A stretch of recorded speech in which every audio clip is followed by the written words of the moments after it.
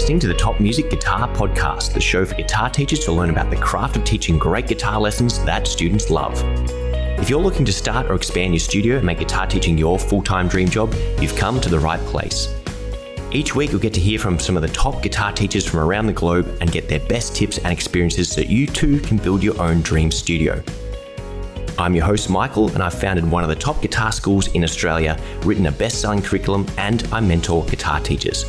I'm excited to share my expertise with you and the wisdom of all the experts we interview. Make sure to subscribe so you don't miss any future episodes. Let's get into it.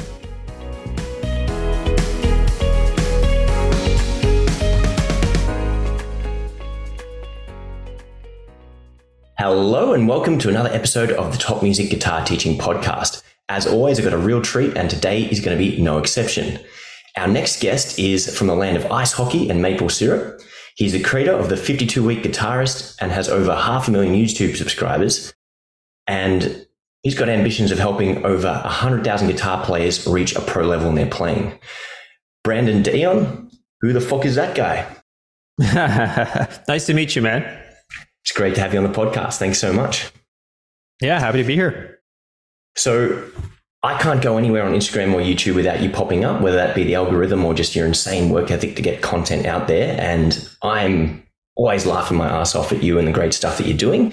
And it's not just a matter of you being funny, you're being entertaining and educational at the same time. So for our listeners who don't know who you are, can you give us a brief background about yourself and your guitar playing? Sure. Yeah. So first of all, I appreciate the compliment. Thank you. And yeah, so in terms of my guitar playing journey, I started when I was 10 years old. And how old am I now? Well, that's a mystery because I'm doing an age reveal at 1 million subscribers on YouTube. So stay tuned for that. But anyway, yeah, I started learning guitar when I was 10 years old because my father played guitar and he introduced me to it. And yeah, I took to it. It became my thing. You know, in school, I was known as the guitar player kid. And it became part of my identity, right? So I ran with it, decided to go to school for music once I graduated high school. So that's what that useless degree in the back there is from. Oh, you got one of them too? Yeah. But anyway, yeah. So here we are, pretty much. Yeah, not a super interesting story or anything, but... Well, I think it's one that many people share in and one that many people would hope to aspire to as well at the same time. So tell me about that useless bit of paper and why you think it's a useless bit of paper. I joke, I kid. I mean, like, for most people, it's useless. Luckily for myself, it's not, because I've been one of the fortunate ones to make a career out of that piece of paper. For the most part, that's not usually how it goes, right? Music industry is very tough. It's not for everyone, but I guess that's why I would say, generally speaking, I mean, a music degree is not for everyone to pursue. And I also wouldn't recommend it.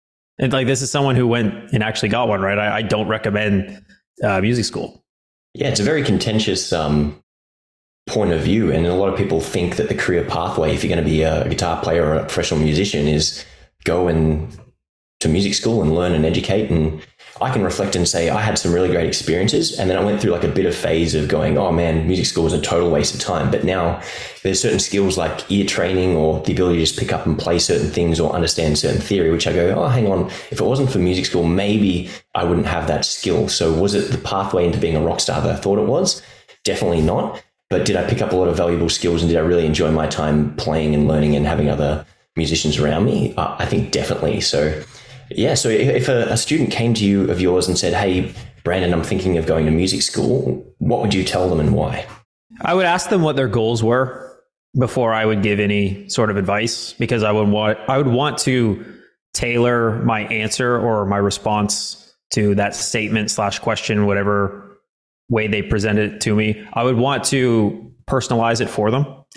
So if their goal was to go to music school and like their goal was like to build on that, become a career musician, maybe play on the cruise ships or something, then I don't know. Like I would give it to them straight. I would be like, look, you want to play on the cruise ships? Yeah, sure. Go to music school, because they're very obsessed with your ability to read. If you can't read music, you're not going to get that gig. If you want to be a session player or you want to play in pit bands or something like this for like musicals, insert gig here, sure, go to music school. But I mean, if there are other things that like there are other things that you can do in music that don't require you to go to school for it, right? I mean, of course, you can use the example of pretty much every single famous guitar player throughout history. Like, how many of those guys had music degrees? Like, none of your favorite players went to music school.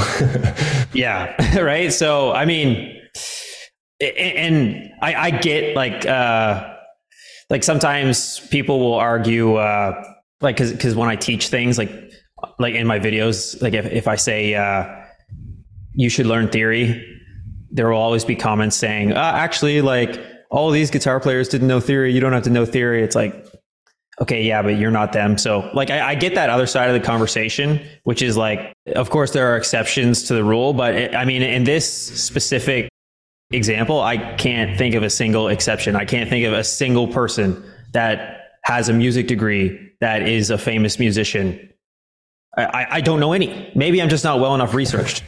Yeah. No, I think you're pretty spot on there. So anyway, I mean, yeah, there's just, it's not necessary. 100%. I think the other thing you could argue is, okay, they haven't had a formal theory education, but I'm sure they know what's going on. And the theory is just kind of an explanation of how to get certain sounds. And if they've kind of figured out that this pattern results in this sound, then technically they're applying theory there. No one's really stabbing in the dark. Yeah, I agree. Now, in terms of your teaching, at what point did you transition into online teaching and social media and start building up the amazing following and video powerhouse that you've got, right now? Yeah, it would have been like 2017 when I started posting content more frequently and actually tried taking it seriously for the first time. Yeah, so I started teaching in person, right? I taught in person back when I was just a teenager, right? Like quite young. And I taught all throughout the years.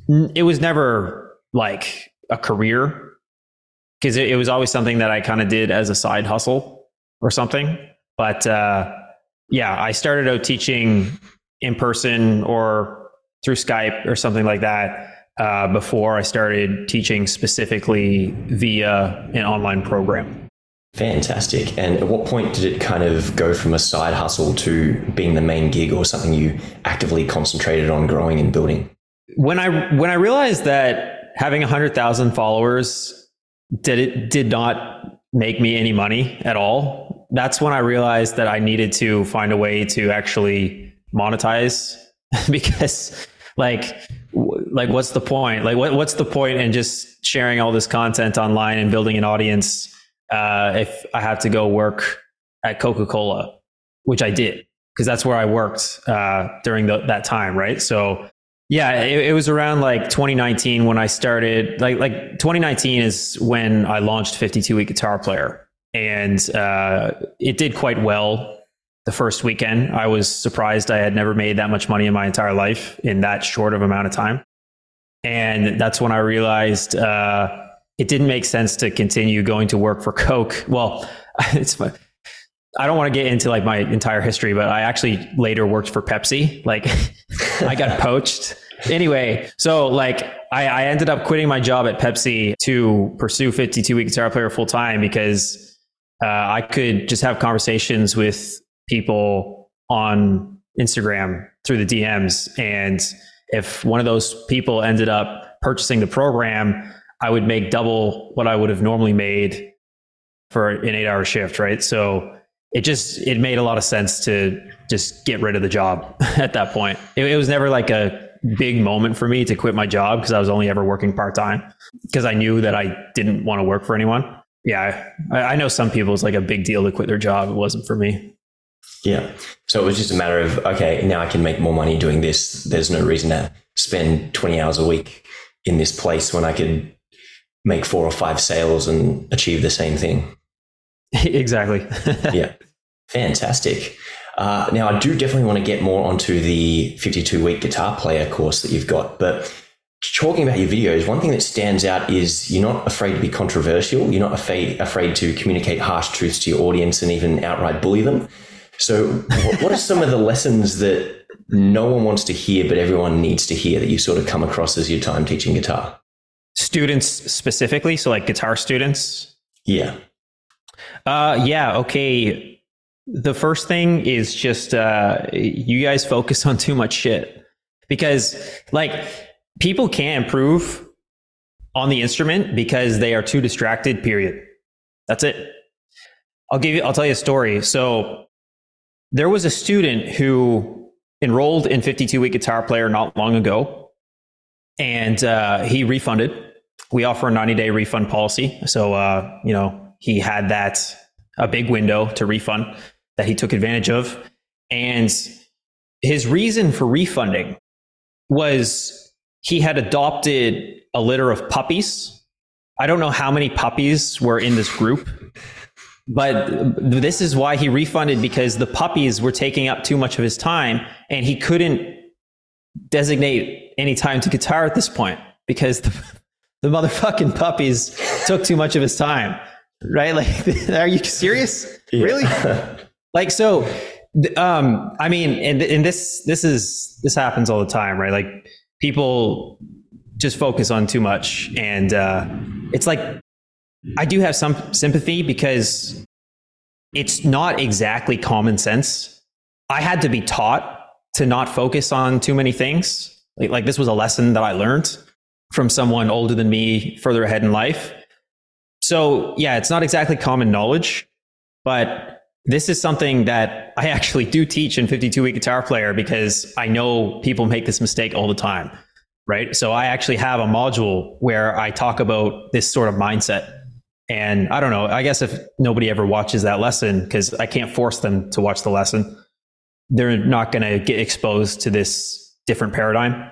So that is definitely at least one thing that people need to realize, don't focus on too much shit. That is a harsh truth, I guess. I guess it's not even a harsh truth, but it's a truth.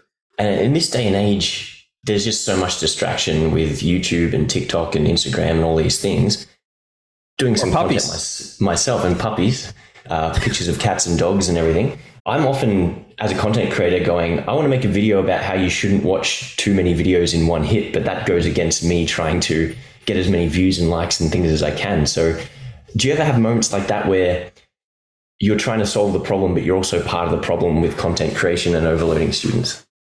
Yeah, it's an interesting question because we are producers of content, right? And we don't like to be consumers of content for too long, or like within a session, right? Like if you're sitting there and consuming content for 8 hours, that's something that we would not recommend. When it comes to the type of content that I make, I like to make the comparison that there's a lot of really terrible content on the internet, right? Like when you like I don't have TikTok on my phone, right? But if I did, I'm pretty confident that I would open that app up and I would see garbage, like just garbage content that is terrible for your brain, right? And probably see, like if you open up Instagram, you'll see a lot of OnlyFans girls sharing their ass, so that's a waste of time, right? Like you don't need to spend your time doing that, right? So when I think about the type of content that I produce, it is very different to the type of content that you will see like in a cat video or, some dumb social media trends, eating Tide Pods, looking at girls' asses. It's very different, right? When you consume my content, hopefully it stimulates some part of your brain, right? Hopefully it motivates you. Hopefully it entertains you, and hopefully it teaches you something, right? So these are my goals as a content creator. So if someone is spending a lot of time on content, but they're consuming content that is actually productive, which I would classify most of my content as, then there's not so much of a problem with it, as long as they're still not doing it for like 2 hours at a time. Like an hour is probably good. Like if you're having supper and you want to consume some content, watch some YouTube, sure, I do that every day, right? So it's fine, I think. In terms of like preventing students from getting distracted, well, again, I have a whole module on that in my program, and it's up to them if they want to watch it. We do have live streams, and we talk on those live streams. And if I find out that they're too distracted, I'll point it out. Or if I find out that they haven't been practicing something very much and they're asking me about it and they're wondering why they're not getting it, and then I ask them how long they've been practicing it for, and they've only been practicing it like one time per day, and it's like a short exercise. It's like, I will call them out on this stuff. I will let them know that what they're doing is ineffective. But yeah, I guess that's kind of my take on it. Fantastic. And I think so many people just completely underestimate how much effort goes into learning guitar. And again, if you've got 10 units of time and you're trying to water 20 different plants, you can only water each one a little bit. But if you can narrow down your focus and put all of your time and effort and energy into only a handful of things, you get good at them really, really quickly. 100%. Yeah. And it's like I said earlier, like I actually don't believe that lesson is common sense, unfortunately. If you're listening to this podcast right now, then you have learned that lesson. I mean, then I suppose it's up to you whether or not you want to trust my or Mike's credibility to apply that to your own life. But I would recommend it. Now, I know the focus is instantly transferable to every area of life and every venture, but are there any harsh truths for guitar teachers that they need to hear, guitar teachers or online content creators? Harsh truths. Okay, so there's like two parts to that question. So let's start with guitar teachers. Are there any harsh truths that guitar teachers need to hear? Okay, so when I think about this, I think about like a guitar teacher who has an in-person studio sort of thing. I mean, maybe they're also doing some one-on-one lessons over Zoom or something like that. But when I think about harsh truths that they need to hear, it's when you are not prepared for the lesson, the student knows, right? So this is something that I actually use as a selling point for my program. If the student walks into the lesson and you say, what do you want to do today? And that's kind of it. Like that's how most lessons go. Yeah, I just think that is giving the student too much direction when in the earlier stages, they actually need to be led more. So I guess it depends who you ask, because I mean, if some students are led, they might be led with something that they're not interested in, and then they might be more likely to quit, right? But I mean, there are some things that are foundational, I think, that should be taught, right? Like playing in time with a metronome. I was not taught that when I was a young lad going to guitar lessons, right? I would just play along with songs. But I think that's something that should be taught very soon, because the sooner you learn that lesson, like it makes everything else easier, right? I guess to summarize, a harsh truth is like, if you're not prepared for your own lesson, the student's going to know. So, show up and try, I guess. I mean, I have a lot of respect for guitar teachers because, I know what they deal with. So I don't have any like crazy harsh truths beyond that, I guess. And anything for content creators that they need to get a bit of a reality check on. Yeah, I mean, your shit might just not be that good, so that's probably the biggest one. Like if your content was good, more people would watch it.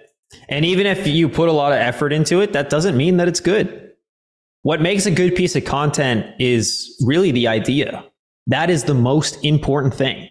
Because if you have a video that is not an interesting idea, but you put a lot of time and effort and production into, well, if nobody is interested in that idea, it doesn't matter. But if you have a good idea and then you put a bunch of effort into that, well, it's probably going to be a pretty high performing piece of content. That's definitely something that needs to be kept in mind. On top of that, it might take a long time to actually see growth, but if you quit before you start seeing growth, well, I guess you just didn't deserve it. So yeah, I don't know.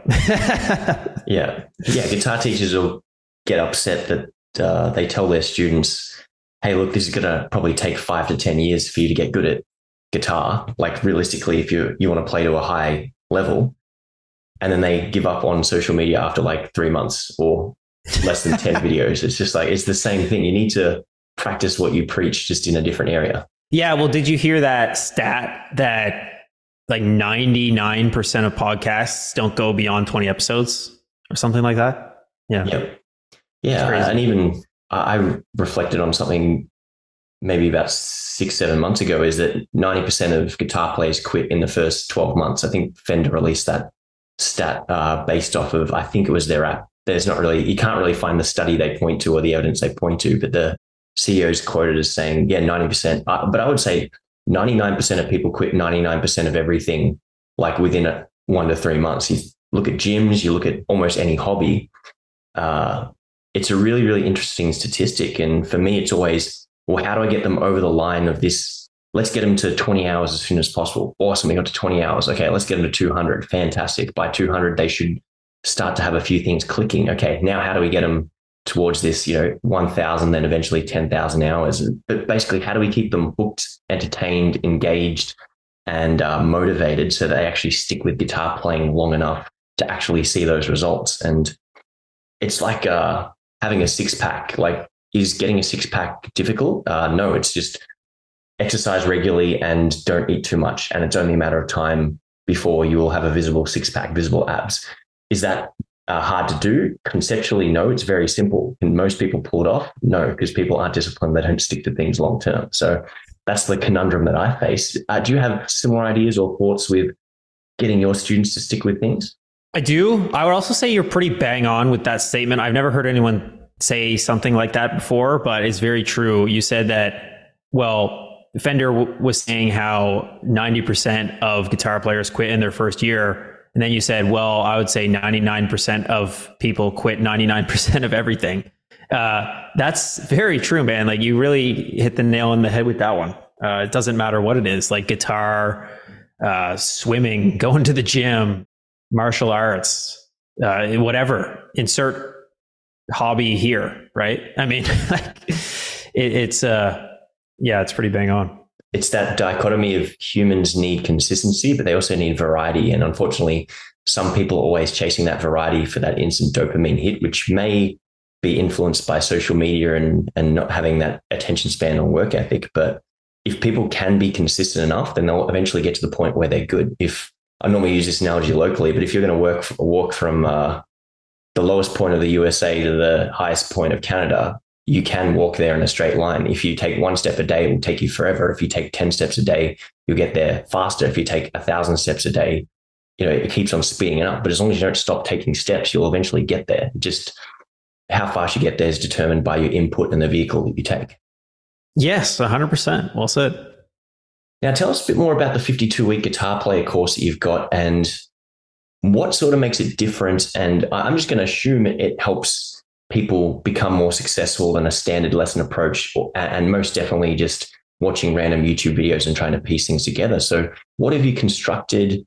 What makes it successful in terms of the outcome for students? Yeah, sure. So of course there's the lesson curriculum, which has to exist because they need to get the information from somewhere. But that's what I think about guitar courses in the world of YouTube guitar teachers, because I know a lot of different YouTubers or YouTube guitar teachers that exist and sell a course, right? So when I think about guitar courses, that's always who I'm kind of like comparing mine to in the back of my mind, just to give context on the situation. So most courses, like the ones that I just referenced, it's just a bunch of videos. That's it. Why would someone buy that? YouTube exists, Google exists, Ultimate Guitar exists. All of these different resources exist and are free. So I don't understand why someone would buy a shittier version of that, right? Like just fewer lessons, like fewer pieces of content, right? And it's all by the same person. Maybe they really like the person. That's why they do it. You do have to have that, but it should not be the only thing, right? The most valuable component of 52-week guitar player in the eyes of the students is feedback, right? They're getting feedback from professionals. We also hold them accountable, which is something that you wouldn't get with, well, I mean, you might get it with a in-person teacher, but you definitely don't get it with online guitar programs. I've not seen another one where they hold students accountable, right? We also have 4 live sessions per week on Zoom. So if you did have a one-on-one in-person teacher, Zoom lesson teacher, whatever, just one-on-one instructor, I'll say for simplicity, you might meet with him or her once a week. But in 52-week guitar player, we have 4 of those Zoom meetings per week, right? Now, granted, there are other students there, but it's way more access, right? And we give feedback to the students within 24 hours. So the feedback loop is a lot shorter, right? Because if you're going to a teacher and you only see them once a week, well, you've got a week to work on what you were assigned, assuming you were assigned something. Hopefully you were assigned something, right?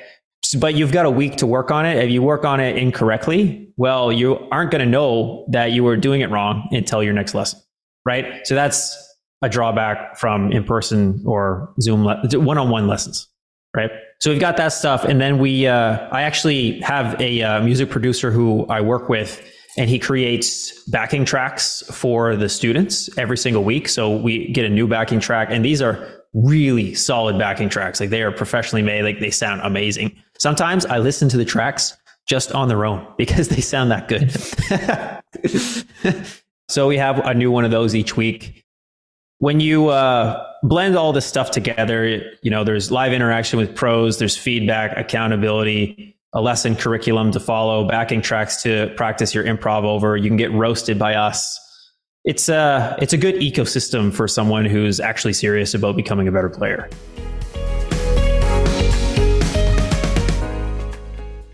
Hey there, guys. It's Michael here with a quick message from Top Music. Are you a passionate guitar teacher looking for tips to make lessons more fun and engaging for your students? Maybe you're struggling to grow your business and need help getting more students to take lessons with you. Maybe you're a guitar player who wants to get out of a day job and make music your full-time gig with some teaching on the side. If you found yourself saying yes, then look no further than a membership with us at Top Music Guitar. Top Music is a place music teachers can come together from all over the world to share ideas, develop both their teaching skills and their business knowledge, and receive advice from industry experts. You'll get access to over 20 courses for guitar teachers and a host of general music teaching resources that will help you have a bigger impact on your students, teach better lessons, and of course, make you more money. For less than the price of what you charge for a private lesson, $49 per month, you'll get access to everything you need to bring your studio to life and become the best teacher you can be. Join now at www.topmusicguitar.com. Now, back to the podcast. That sounds awesome. And where can our listeners sign up for 52-week guitar player? Because I know some people, they're teachers, but they also feel like they need to improve their playing massively, or they've got some sort of gap they need to work on. So where can our listeners find out more about your program? If you go to my social medias, you'll probably find the link in a bio somewhere. Or you could just Google 52-week guitar player waiting list. That would also work. We are closed, though. We're closed until December 15th. We open to people on the waiting list on December 12th, but we only accept 100 students as well. We closed the program because just right now, we don't have the infrastructure to take on more than 100 students per cohort, because if we were to do that, it would diminish the value for each additional student, right? If there were like 200 and we only have X amount of instructors, well, it just means that those existing instructors are going to be stretched more thin to accommodate all the students, right? This is the reason we only take 100 per cohort right now. That may change in the future, but that is the situation for now. And as I said, just Google it, go to my socials. You'll probably find a link somewhere. I find it interesting that you sort of have like quarterly open dates. Is it like is it a 12-month program or a rolling quarterly start? And do you find it it makes people more keen that they have to wait to join, or does it sort of limit the amount of people you can take on? Yeah. So for starters, they do have access for 12 months. And of course, it's a hype thing, right? People hear about the program, they can't join it. Then they get on the waiting list. And then when they're on the waiting list, I'll send them emails, just, hyping up the program, right? As anyone who has a product does. And then by the time we finally open, they are excited to join, and they join, and then we close off again, and the cycle repeats. So that's pretty much it. Fantastic. No, it definitely sounds really, really awesome. And I guess it almost has a feel like it's almost like an online university where, you can only drop in once a year or once every 6 months mid-year intakes. So if you want it, you kind of really have to pull the trigger and take advantage, so you don't have to wait another 3 months or 6 months to get in the next uptake. Yes, sir. 100%. Now, do you find that most of these people, because it's obviously not, I wouldn't think you're targeting it at beginners. Does it start at the very fundamentals, or is it more for intermediate and advanced players? I definitely recommend it more toward intermediate players and even advanced players, because, advanced players might be advanced, but they're still not professional, right? So there's still a gap there, right? And a lot of advanced players don't go to music school. So, there's still a lot to be taught to advanced players. But yeah, I don't recommend it to beginners, because it's just, a beginner would find it kind of fast paced. Like, I do cover some beginner concepts in the beginning, just to say that they're covered and, have them in there just in case. Right. But most of the people I've just noticed throughout the years that were interested in the program, at least self-identified as intermediate.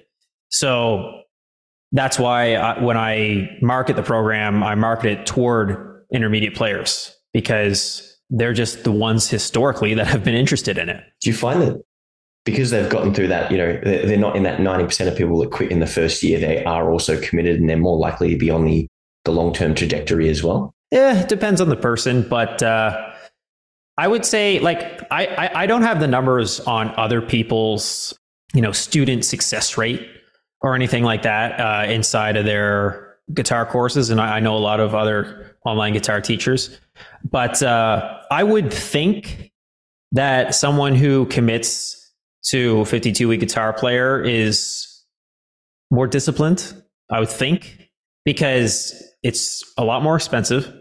And if they don't do it, they wasted a lot of money. And also, when you think about the name of the program, 52-week guitar player, it implies it's not overnight, right? So I would hope and I would think that they are longer term thinkers than someone who would buy a course that was marketed to them on the premise of them hating scales. Oh, you don't need to learn scales. Just learn this simple trick and we'll teach you how to solo in 5 minutes. It's just garbage. Yeah. And I'm assuming there's a mix of music theory, creativity. And I think creativity is something that's, I noticed you've mentioned a lot of it. I think you've said, yeah, technique's cool. I'm paraphrasing you here. Technique's cool, but it's nowhere near as good as being able to improvise freely or be creative or have a really nice sound. So why do you think creativity is something that's really lacking in guitar education? And is it something, or how do you go about teaching creativity within your course and your students?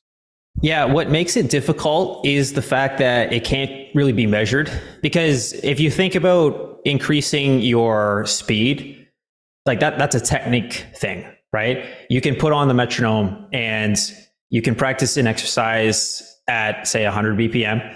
Do it every day for a week, and maybe you'll be at 107 BPM by the end of the week, something like that. It's very easy to measure, but how do you measure your creativity? It's very difficult, right? And I think that people struggle with it because they don't put in the work, right? I heard something that the other day that I thought was quite powerful. It's like amateurs wait to be inspired, professionals sit down and get to work, right? So like if you're writing music, for example, yeah, sure, you could wait to get inspired, but if you're more serious about it, you're just going to sit down and get to work regardless of whether or not you feel inspired, right? So what it comes down to is reps, right? So it's also difficult because, like, you know, the whole point of this point that I'm making is people, yeah, they don't work on it. They have to wait to be inspired, which means they're not putting in reps. And it's not so hard if you put in the reps, right?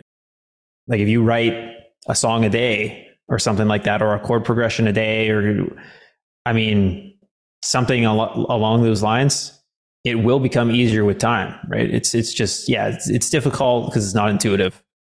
Yeah. And I think a lot of people think creativity is this magical thing you either have or you don't, and they don't realize that it is something you can train and work on. And yeah, some people just intuitively do have a more creative personality. Other people, you go, okay, this person has this magical gift, but maybe they started 5 years, 10 years earlier than you. I see that from like both perspectives. But your point about, can you say that quote one more time about waiting for inspiration versus getting to work? Amateurs wait to be inspired. Professionals sit down and get to work.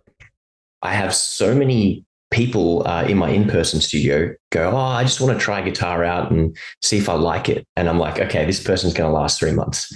As opposed to the students who come and go, man, I really love guitar. What do I need to do to get that? They've already made that mental shift of, I want to be a guitar player, or I am a guitar player. What do I do to get there? And they put in the reps, and sure enough, they get there. Whereas the other people are just dipping their pinky toe in the water and they're hesitant about the whole approach. So it's almost like that mindset and or identity shift that if I'm a guitar player, these are the things I do. If I'm a creative person, these are the things that I do, versus this is my next midlife crisis, which I'm going to try and solve with guitar playing. Yeah. And, you know, I think a really good indicator of whether or not they're going to continue learning guitar as well is the question, how many famous guitar players can you name?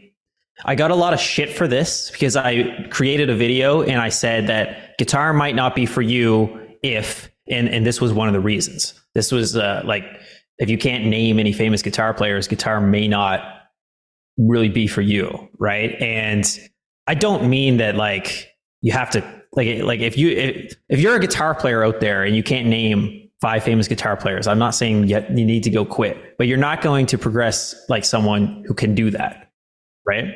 Yeah. Oh, you're wearing a Nirvana shirt. Name me 3 songs. Yeah. Yeah, totally. I saw that video about 2, maybe 3 weeks ago, and I was like, this is absolutely brilliant, because one of the frustrations I have as well is asking people what their favorite songs are. Oh, you want to learn guitar? What are some of your favorite songs? Or I don't know. They can't even name you songs, let alone guitar players. And I jokingly say, this is what guitar players do. Guitar players think about guitar. They watch guitar videos. They look up guitar gear. They fight with other guitar players over who is the best guitar player on online forums. Zealously defend their favorite as the best. Kurt Cobain is not the best guitar player. No way. All these kind of things. And that's what guitar players do. The people who, yeah, as you said, can't name a bunch of guitar players or even tell you what their favorite genre of music is or a single song they want to learn. It's like there's no long-term indicators of them going to be with it because they're not emotionally invested and it's not part of their identity. Yeah. And for some reason that just like pisses everyone off when you say that, but it's the truth. What a surprise. Once again, in society, the truth has pissed people off. Wow. Shocker. Yeah. Yeah. How dare you, censored. I have to get the hashtag cancel Brandon going on social media. I'm surprised it hasn't already circulated. So we mentioned sticking with it in creativity. And one thing I really wanted to ask you about was the creative process for your videos. And something that really struck me was, obviously I emailed you an hour before the show just saying, here's the questions. I'm always transparent about that with my viewers. And one of the things you said, which really struck me, was the first question's a bit of a like time waster. I don't think anyone's going to be interested. No one's going to be retained by that question. I was just like, oh, like what a great analysis that you've already thought about ahead of time. So how much thought do you put into the creative process, retention? How intentional have you been about building your audience and improving your content? The start of this year, a lot more intentional. Like I'll give you an example. So everyone says the hook matters so much. Like this is what is common knowledge. Everyone says, but I knew that I've always known that, but I didn't really like I thought I was applying it. It's one of those things that like you can be told by someone else, but until you like actually experience it, you're not going to see the result. You're not going to actually internalize that lesson. You know what I mean? So that is something that I've been a lot more intentional with lately, because the hook matters a lot, and you really need to trigger them somehow, whether it be making them angry or saying something that they would never think possible, or something that is like contradictory to the popular belief, right? So like, I mean, I started doing this more this year, and I've definitely seen it work, which is cool. So yeah, I was more intentional about that. I definitely believe that quality comes through quantity, because the feedback loop is faster. So I put out a lot more videos than I did in a long time. I mean, I used to put out more videos in 2018 when I was first getting started, and I was, hungry, like really hungry to prove myself. But you get slightly older, and you make some money, and you grow an audience, and you gotta find a way to keep the fire going, right? So anyway, I've been putting out a lot of content lately, and getting feedback on it very quickly because I put so much out, and it's helped a lot. Yeah. Anything else on that? Yeah, some great answers there. In terms of the creative process, like, do you sit down and write out a bunch of ideas, or do you just wait for a good one to come to you? What's that sort of look like? Yeah, so I actually spend most of my Mondays idea hunting. I feel like I've been out of ideas for months. But here's the thing. The world doesn't give a shit if I don't have an idea for a video.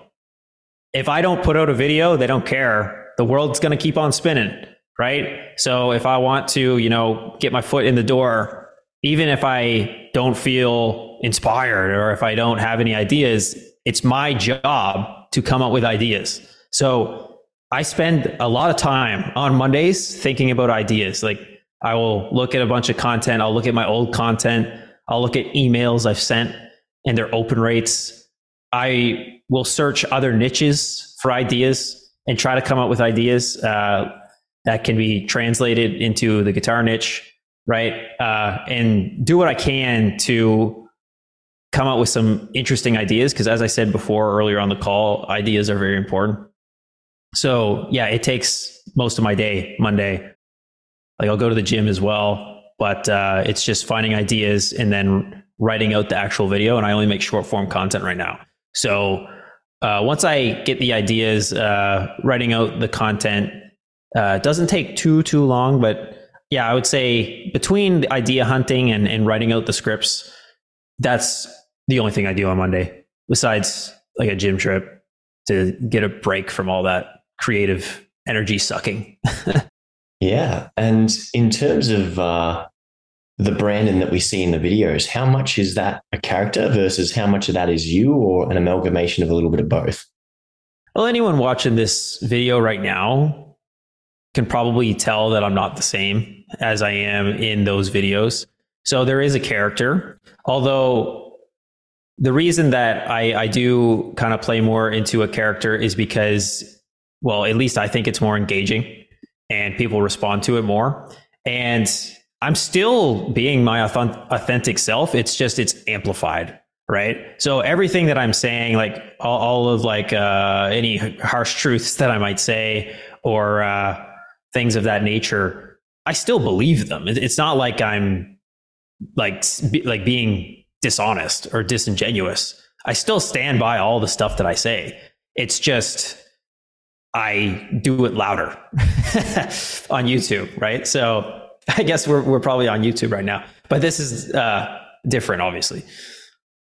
And was that like something you found hard, or did it come out naturally? And is there any advice for our listeners who do want to do YouTube or social media on how to be authentic to themselves and get the real them out there, or an amplified version of themselves?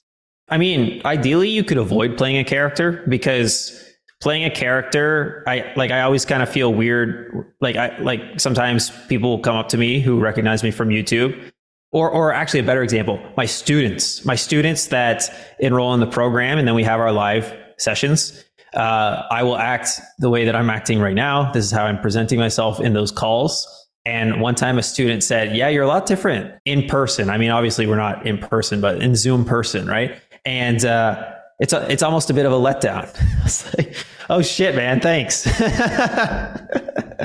Awesome. Yeah, that's cool. But yeah, try to avoid playing a character. I'm actually trying to find a way to tone it down a little bit, honestly, because yeah, it's just easier to talk how I'm talking right now. But I mean, now my audience is used to a character, so I've kind of shot myself in the foot a little bit. Nice one, Brandon. You should do figure your way out of that. A couple of videos where your character goes to therapy and calms down a bit. Maybe. Yeah, you could be my therapist. Yeah. We'll set that up. And then you just have then you can just make a therapist character as well. It just, now you split into multiple Brandon personalities. Yeah. And the therapist can be like even worse, like even more aggressive. Yeah. He can just give you blatantly bad advice. Yeah. Oh my God. I find that hilarious. So I know no one will watch it. It's like, it's different. It's like not guitar, right? So the minute you try to like talk about something that's not relevant to the niche that you built your audience in, crickets. Unless it's mental health. Unless it's mental health, because that just, people love that shit. Yeah. Unlucky for me, because I have fucking awesome mental health. So you're never going to see me make a video bitching about, oh, I'm depressed, I have anxiety. Yeah. God. Yeah. Do you do the whole, this is completely aside, but do you do the whole Myers-Briggs personality kind of stuff, or have done those in the past? Yep. What was your personality type? So yeah, personalities, as I'm sure you are aware of, change over time. The first time that I took the test, I was an ISTJ personality type. Then I took it again and it turned out INTJ. So the S changed into an N. Yeah.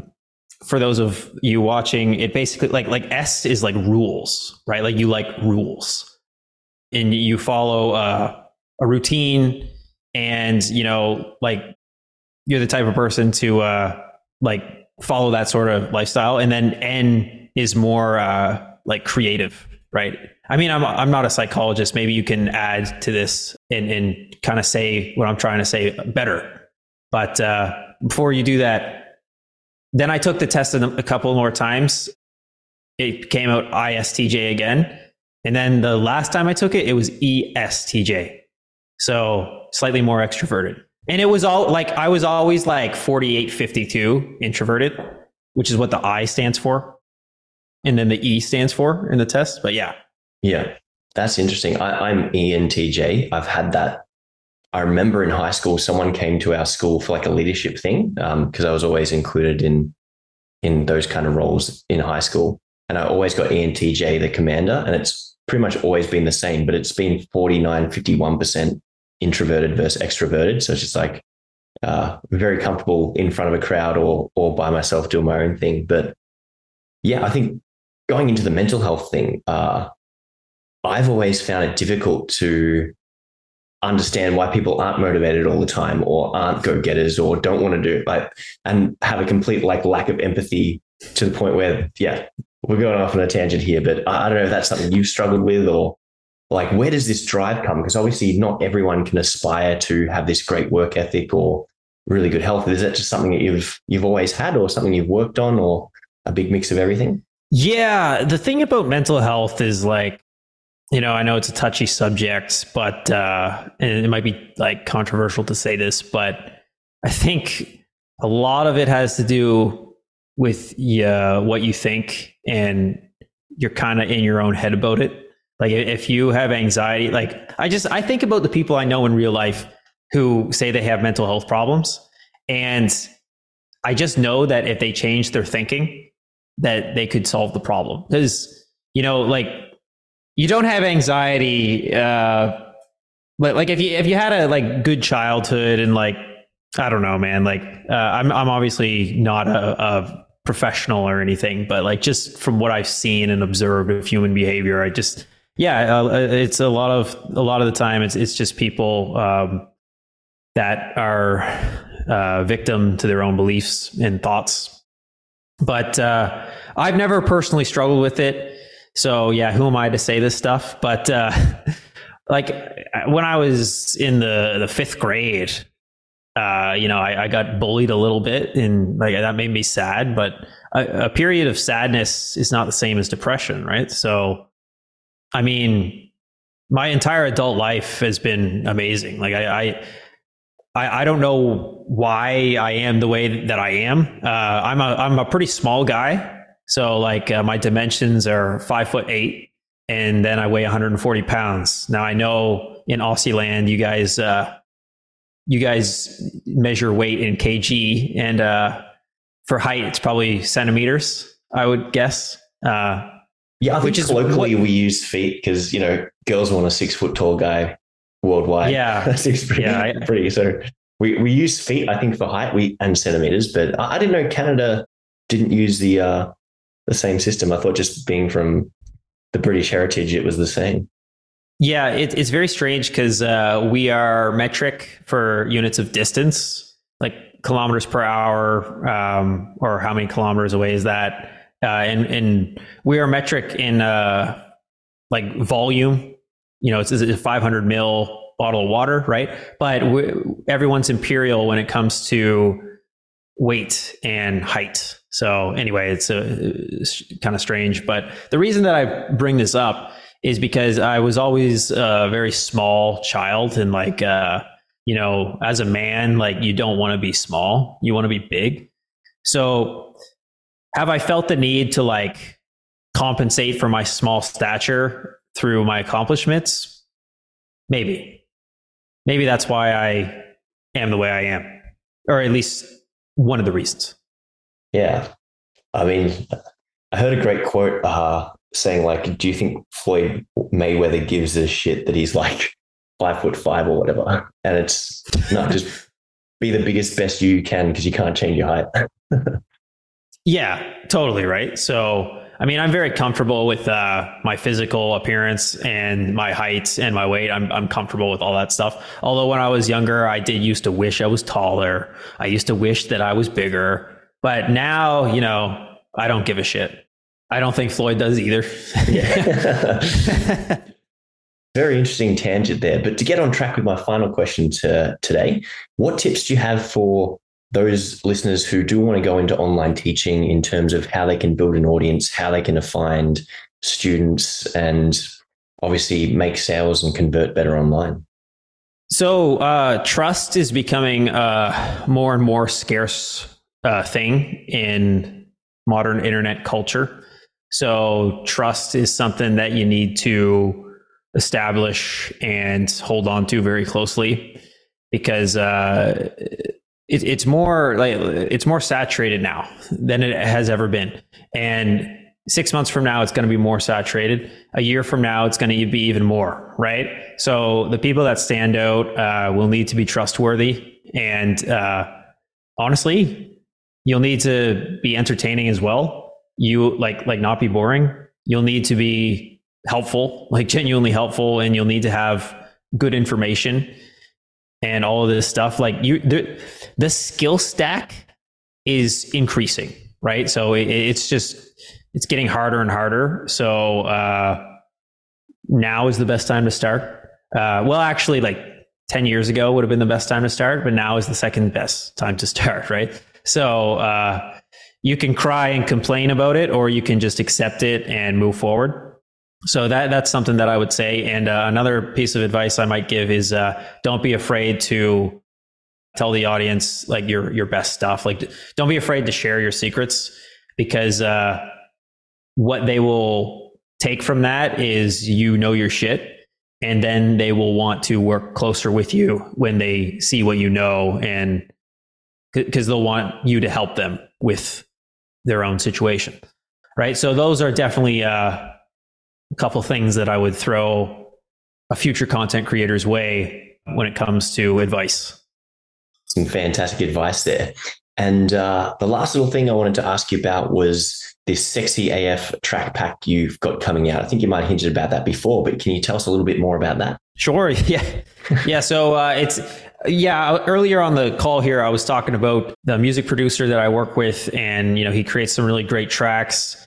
And what I've decided to do is take a bunch of these tracks and just turn them into a track pack. There's going to be 27, and these tracks are so amazing.